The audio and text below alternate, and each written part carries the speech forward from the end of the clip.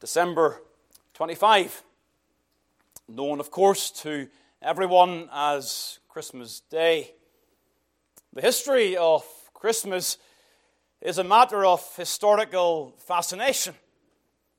A pagan festival marked by immorality was taken and used to encourage people to remember that Jesus Christ had come into the world to save sinners. And so historically, the pagan becomes Christian in some form, but now, today, the Christian has become pagan.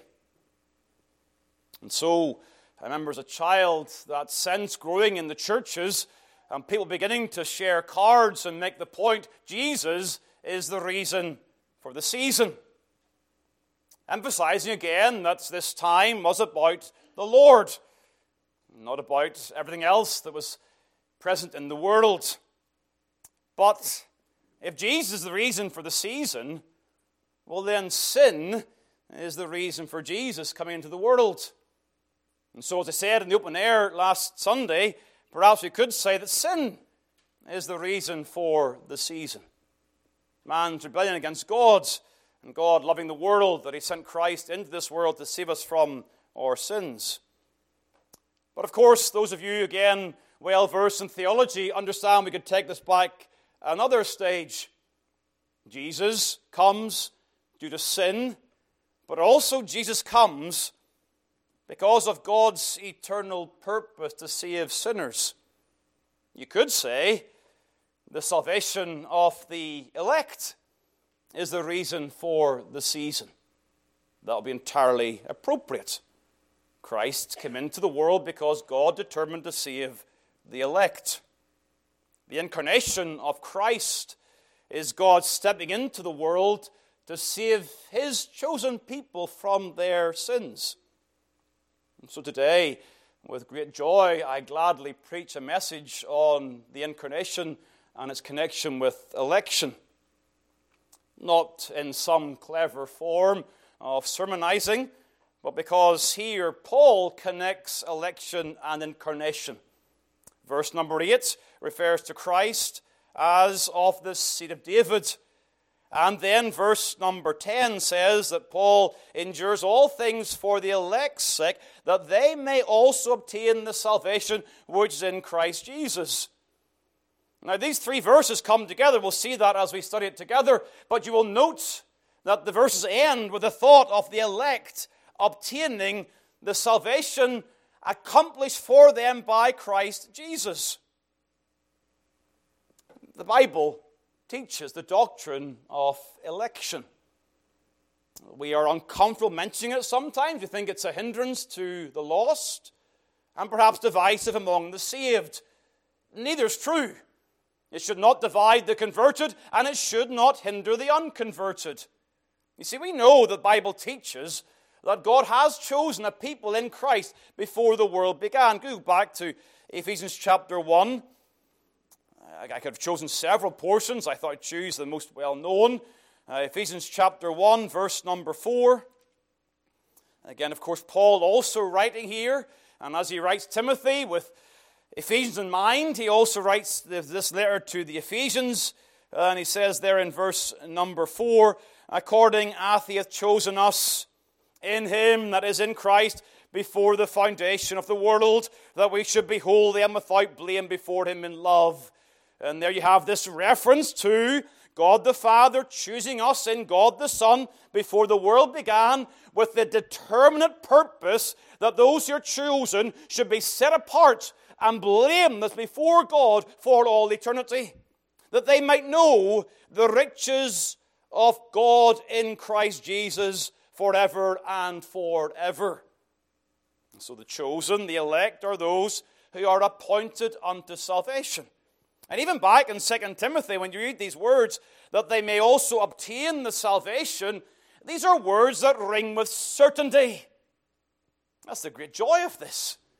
There is no doubt, there is no fear that the elect will not be saved. They shall infallibly obtain the salvation which God has purposed for them. Those chosen will be saved eternally.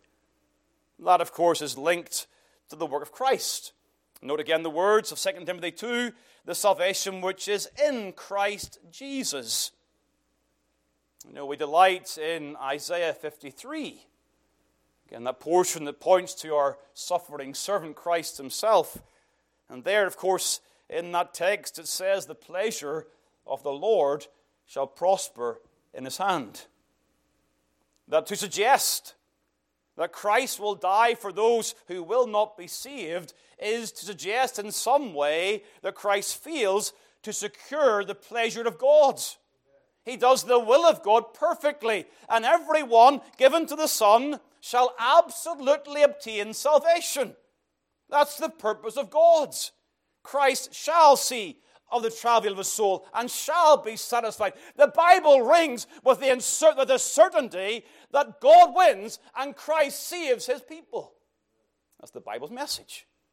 The same, of course, is that thought that resonates in John chapter 6. Please turn across to John chapter 6. Again, you could certainly put the latter verse of Isaiah 53 beside John 6 in your Bible. John chapter 6 and the verse number 37 says this, all that the Father giveth me shall come to me, and him that cometh to me I will in no wise cast out.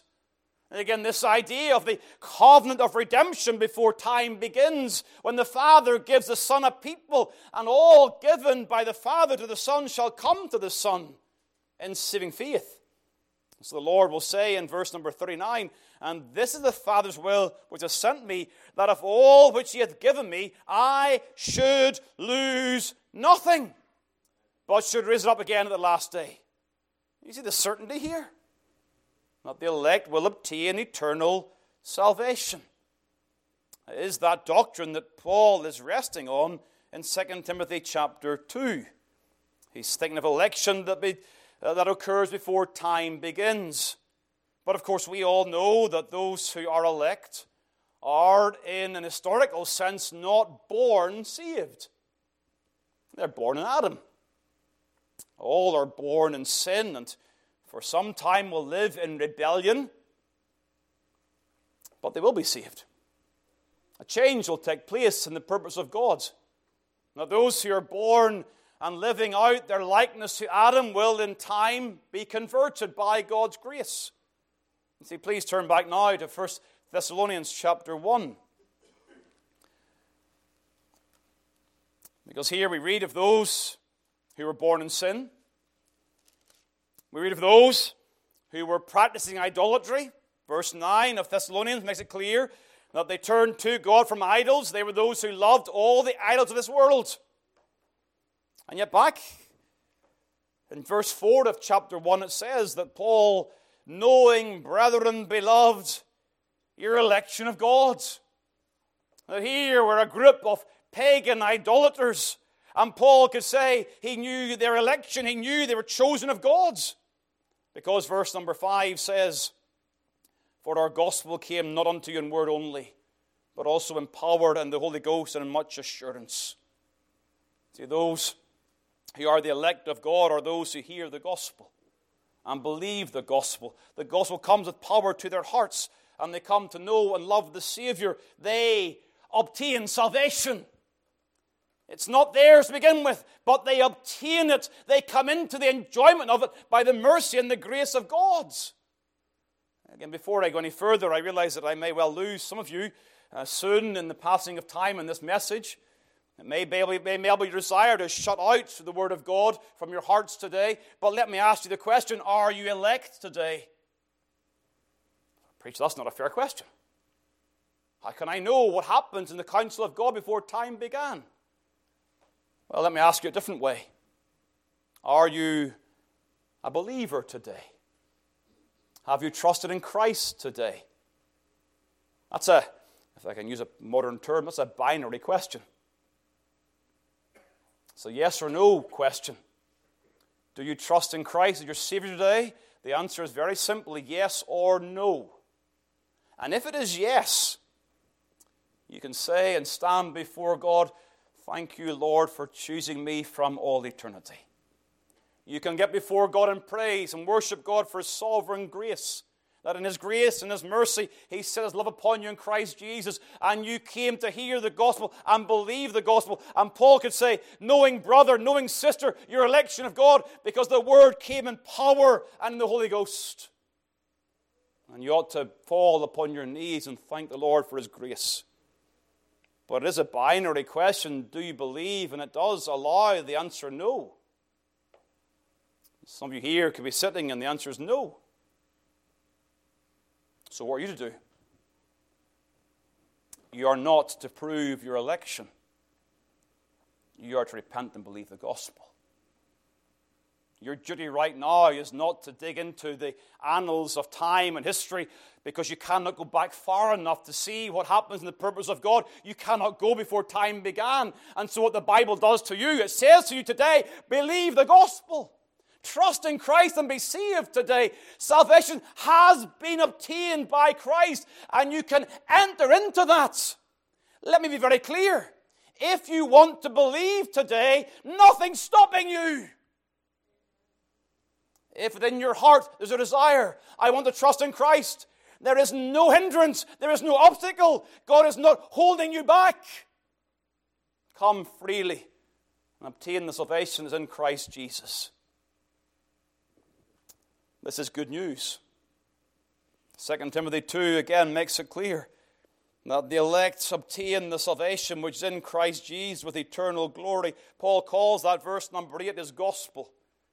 Christ of the seed of David was raised from the dead according to my gospel.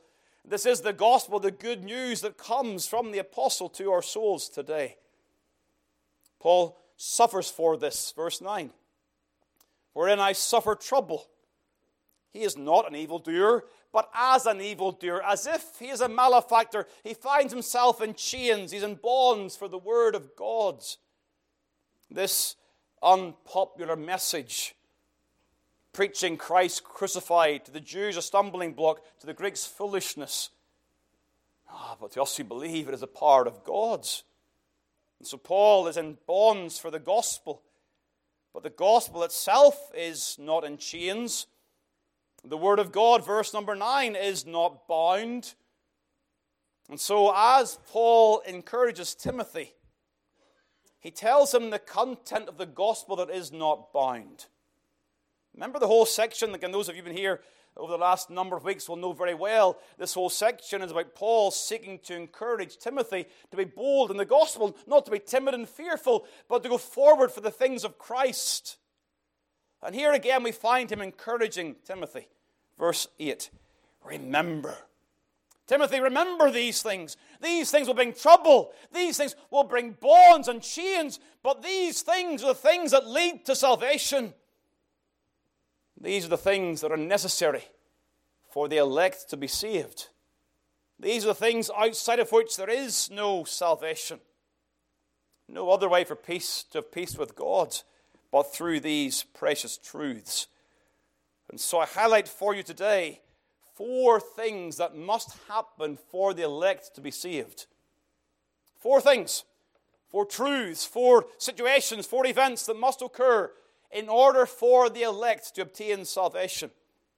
First of all, incarnation.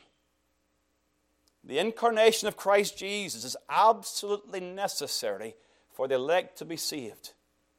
There is no salvation without Christ Jesus coming into the world. Verse number 8. Remember that Jesus Christ of the seed of David. Now here, allow me to speculate a little bit here. Timothy's a young boy.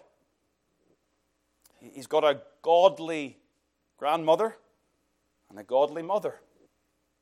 We're told in chapter 3 that from a child he knew the Scriptures, able to make him wise unto salvation. And I am convinced, not speculating now, I am convinced that Timothy would have been taught the Old Testament Scriptures regarding the Messiah who would come of the seed of David. This language is used here in verse number 8, the seed of David, is language that has particular force at the point in time of the incarnation and then the resurrection of Christ.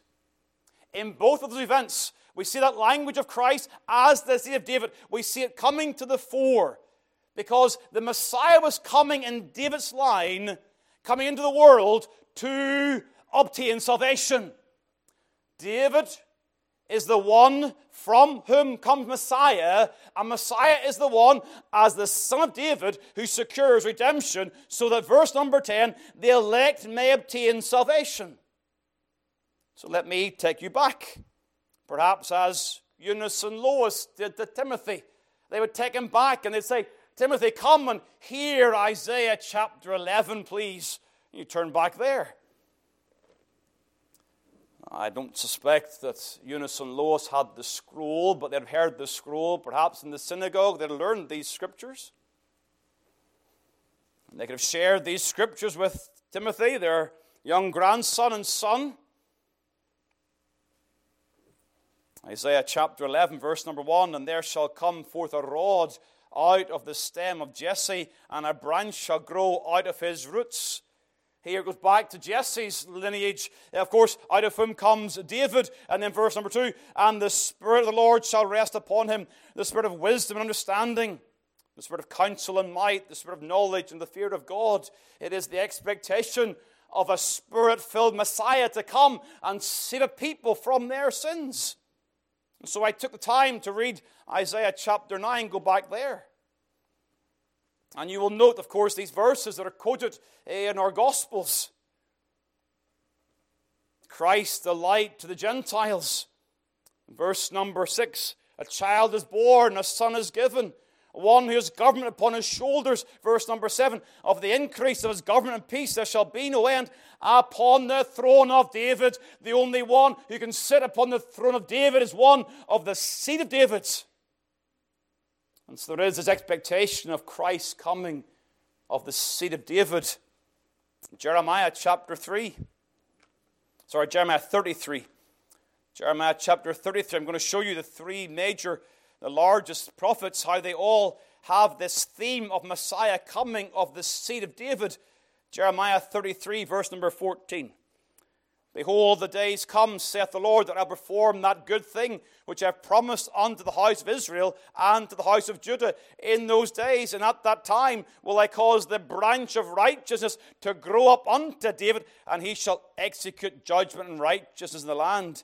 In those days shall Judah be saved, and Jerusalem shall dwell safely. And this is the name wherewith she shall be called, the Lord our righteousness, Jehovah. So can you the blessed truth of our justification in Christ Jesus, who is grown as the branch unto David, verse 15.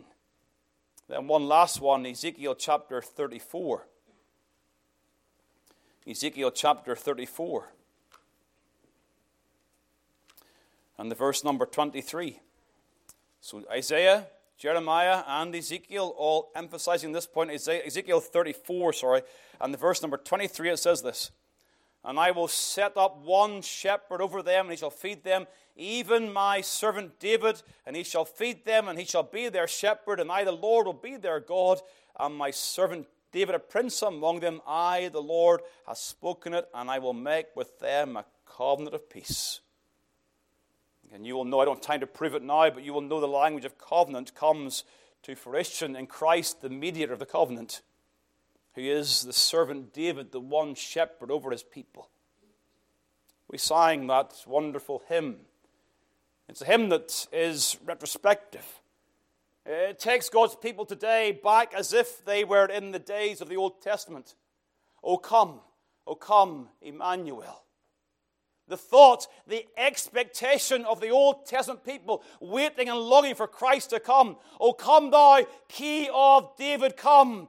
There is this longing amongst the people of God that Messiah would come. And so we sing that with gladness, because we sing it looking back, knowing that that expectation has been fulfilled, for he did come. And the seed of David did come as Jesus Christ of Nazareth. You see, that Old Testament prophecy finds its fulfillment in the New Testament. Please turn to Matthew chapter 1.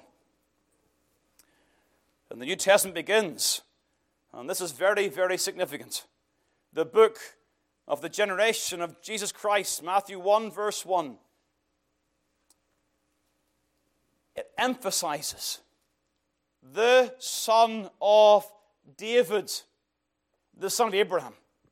And though Abraham is the first mention in verse number 2, it emphasizes, as Matthew is proving the kingly authority of Jesus, that Jesus Christ is rightly the seed of David. And he goes to length to prove that. Verse number 20. But while he thought on these things, behold, the angel of the Lord appeared unto him in a dream, saying, Joseph, thou son of David. Chapter 2, verse number 5. And they said unto him, of course, this is the wise men are coming, and they want to know where the king is born. That's their desire. Where is he to be born, the king of the Jews? Verse number 2. And the scribes and the chief priests, they come and they tell Herod, in Bethlehem of Judea. He's coming as the seed of David. They knew that. They expected that. And so turn across to Luke's Gospel. Luke chapter 1 and the verse number 27. Matthew, in his incarnational account, emphasized that Christ is the son of David. Luke 1 verse 27. To a virgin espoused to a man whose name was Joseph, of the house of David. Verse number 32. He shall be great and shall be called the Son of the Highest, and the Lord God will give unto him the throne of his father David. You can't read the incarnational accounts without realizing the importance of Jesus being of the seed of David. Verse number 69 of Luke chapter 1. And hath raised up an horn of salvation for us in the house of his servant David. A horn of salvation, the one who has the authority to save people, coming in the house of David. Chapter 2, verse 11. For unto you is born this day in the city of David a Savior, which is Christ the Lord. So much is packed into those words of 2 Timothy chapter 2. Jesus Christ of the seed of David. It assumes his genealogy. It assumes one who pre-existed time itself. One who is not created, but one who is the creator, taking a human nature of the seed of David. One who's born in the likeness of sinful flesh, yet without sin. One who comes in the flesh, God manifests in the flesh. All of this assumed in those words, the seed of David. For the eternal Son of God, to be our Redeemer, he must take our humanity. We know these truths. His coming, God loving the world, God loving his elect, that he sent his Son into the world as the God-man. This is foundational for all the works of Christ. And dear child of God, you must remember this. That's what Paul says, doesn't he? Verse number 8 of 2 Timothy chapter 2. Remember that Jesus Christ of the seed of David. Now we're going to see the rest of it, but you can't ignore the start of it. It is our responsibility as God's people to remember that a king is born. I think that is the dominant thought in the gospel narratives. There's so much involved in Christ's enfleshment. But in Luke and in Matthew, the thought is certainly of Christ bringing in an everlasting kingdom. Jews under Roman oppression, but a king is born. And his kingdom is a kingdom that will never, ever end. Jewish oppression. Now, the people of God under Roman oppression again. Paul's in chains. Paul's bound, but the Word of God is not bound. Why is the Word of God not bound? If Paul's in chains, how come God's Word's not in chains? Because Christ's kingdom is everlasting. He rules and reigns on the throne of David. And he reigns forever and forever. And no earthly kingdom can prevent the reign of Christ, the great King. King of kings and Lord of lords. He is our King. Can I ask you all a question today? Do you rejoice in Christ as your King? Savior, yes. Sins forgiven, praise God. but is he king of your life? King of my life, I crown thee now. Thine shall the glory be. King in the sense of having absolute authority over your life. So I ask you this way, are you living under Christ's lordship? Does every minute of every day sit under the authority of Christ the King? Every corner of your life, every part of your life, does it live under the authority of Christ your King? Or are there parts of your life where right now you're saying, it's my will, not Christ's will? It's my way, not his way. But he comes as King. He comes not to suggest authority, but to demand authority, that we would submit to him. For those who love him, keep his commandments. And this is our gracious King, but a King that brings his word to bear upon our lives. Incarnation. Remember the incarnation of Christ, whereby the elect obtain salvation. Secondly, please remember the crucifixion of Christ. Again, back to your text, 2 Timothy chapter 2, verse number 8. Jesus Christ, of the seed of David, was raised from the dead. Of course, resurrection presupposes crucifixion. And Christ indeed is raised from the dead. These are the very basics of Bible gospel truth. Raised from the dead. In order that the elect obtain salvation. What is salvation? Rescuing. Deliverance. Various terms used to define this concept. The problem from which you must be rescued is sin. It's our rebellion. Man has so many problems. But ultimately, when it comes to their relationship with God, their sin is their problem. And through their sin, they sit under the wrath of God. The wrath of God from which they can be rescued by the blood of Christ. But only by the blood of Christ. Without Christ and redemption, there is no rescuing from God's wrath. And sin brings about destruction. But sin is addressed, of course, by God in the cross. Turn, please, to Hebrews chapter 9. Hebrews chapter 9.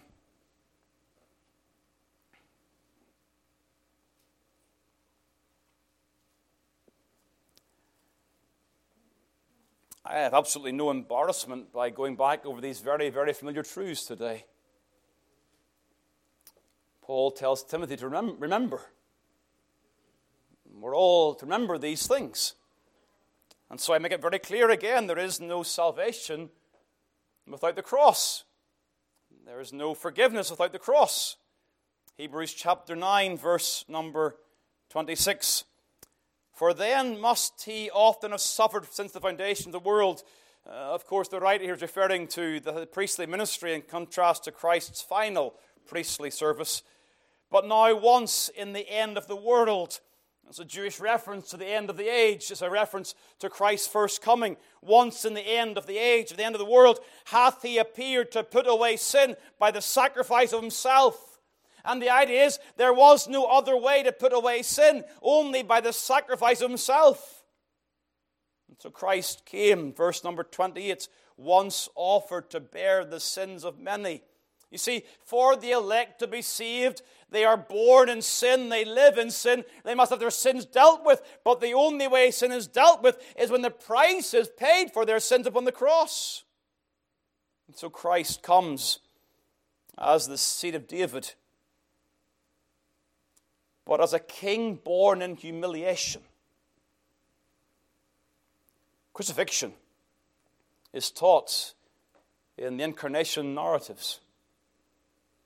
The wise men come and they bring gifts worthy of a king, but also they bring the spices of crucifixion. They bring those spices of death. We sang out of the ivory palaces, which emphasize again the fragrance of Christ to connect his death to his glorious coming. He is the Redeemer who came to die, a child appointed to die, for For there was no other way for you, dear child of God, to obtain salvation. Remember this. Remember this. Thirdly, resurrection.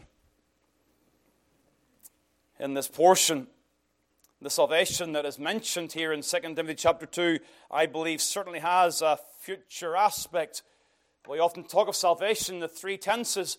You have been saved, you are being saved, and you will be saved. Well, here the will be saved is in view. Verse number 10, that they may also obtain the salvation. And then verse 11 is a faithful saying, if we be dead with him, we shall also live with him. It is a resurrection anticipation in view here. The thought of life that is eternal. You see, in rising from the grave, Christ secured salvation in this sense. On this so-called Christmas Day, we turn back to the resurrection account of 1 Corinthians chapter 15. You see, you cannot divide the works of Christ. You can't think of one aspect of Christ's work without considering it in the entirety of the gospel of redemption. 1 Corinthians 15, the verse number 22. But now is Christ risen from the dead, verse 20, now is Christ risen from the dead and become the first fruits of them that slept. For since by man came death, by man came also the resurrection of the dead. For as in Adam all die, even so in Christ shall all be made alive. We shall live in Christ, 2 Timothy chapter 2. But how do we live in Christ? Because Christ is first risen from the dead. His resurrection secures the salvation of the elect. The death of Christ is necessary. We say that, obviously, he must purge us from our sins. He must secure the covenant. But we can also say that the resurrection of Christ secures and obtains our salvation, particularly when we consider salvation in this future aspect. A couple of things to emphasize. We must have all the gospel to have any of the gospel. The liberal churches that deny the miraculous deny the gospel. They want to hold on to some aspect of gospel truth, but you cannot deny virgin birth, you cannot deny resurrection and still have a gospel. You've got to have it all. You can't select the bits you like. A good teacher, a good example. You can't have the historical Jesus they like to have without having the miraculous Jesus. The one who came miraculously. The one who rose miraculously. The one who in his life and in his death and in his resurrection screams to humanity, I am the eternal God and I bring salvation. History confirms that. And you cannot deny that and still have gospel. But because these things did not happen in a corner, his birth was announced.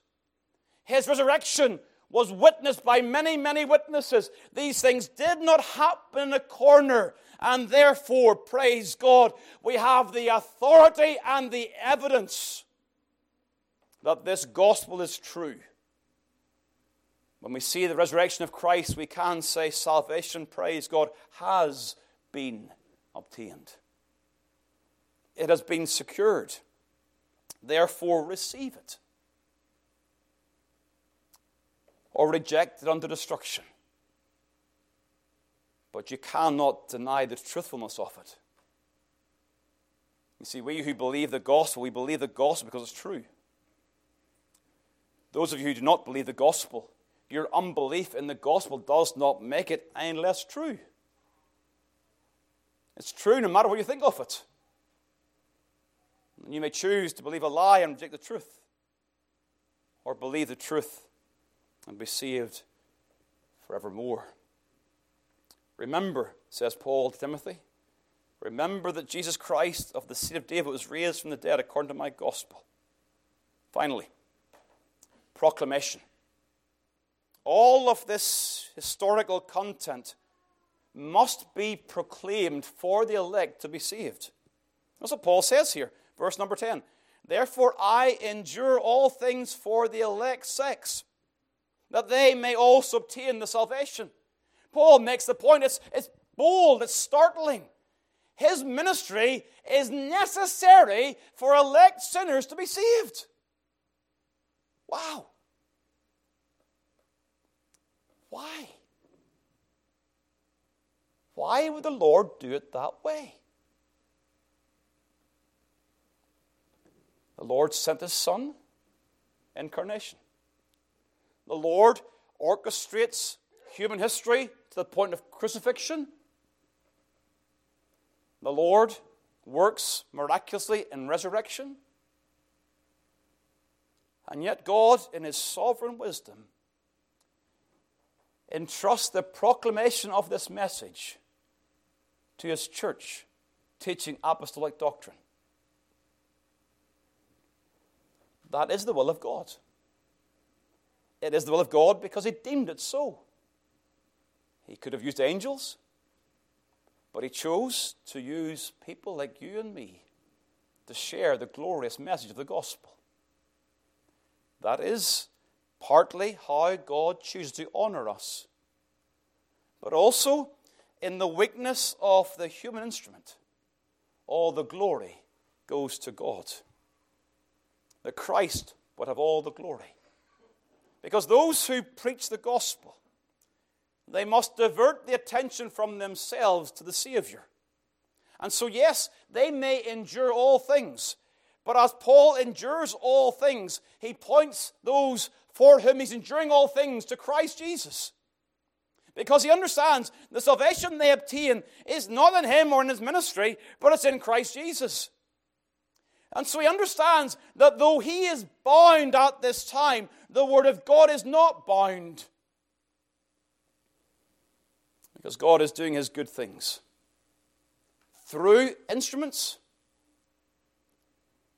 but also without depending upon one single instrument. There's a lot of things that are hard to wrestle through here.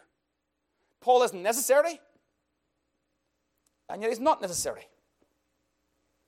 He's important, yet he's dispensable. The point of it all is very simple. Nothing can stop the elect being saved. Nothing, no human chains, can prevent the elect hearing the word of God, trusting in Christ, and being saved. The church's ministry is vital, it's important, and we have the privilege of being a servant of Christ to make Christ known to a lost world. Please value that privilege. But also understand that the Word of God is not bound, though we may suffer persecution, though we may find ourselves hindered in our personal witness. The Word of God will continue to do its work. The elect will hear, and they will be saved.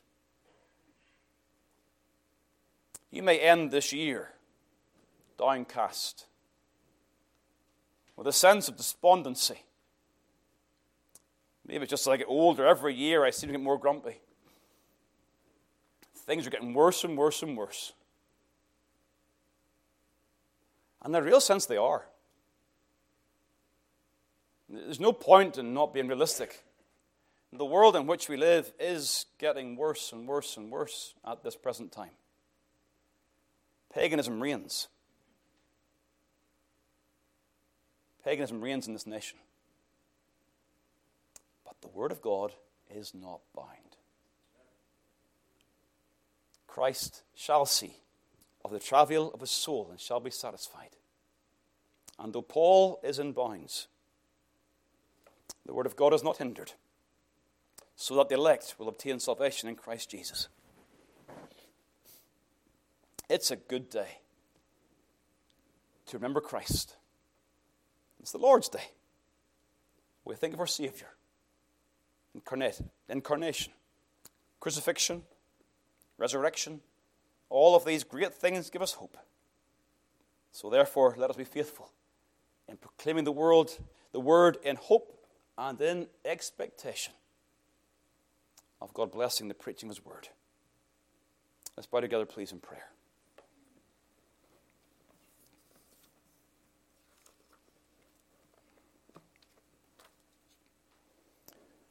If you're here today and you find yourself when you're troubled, you know that you're not right with God, you know that sin is real in your life, you know that you've broken God's law in so many ways, please do not let the thought of lunch keep you from Christ Jesus.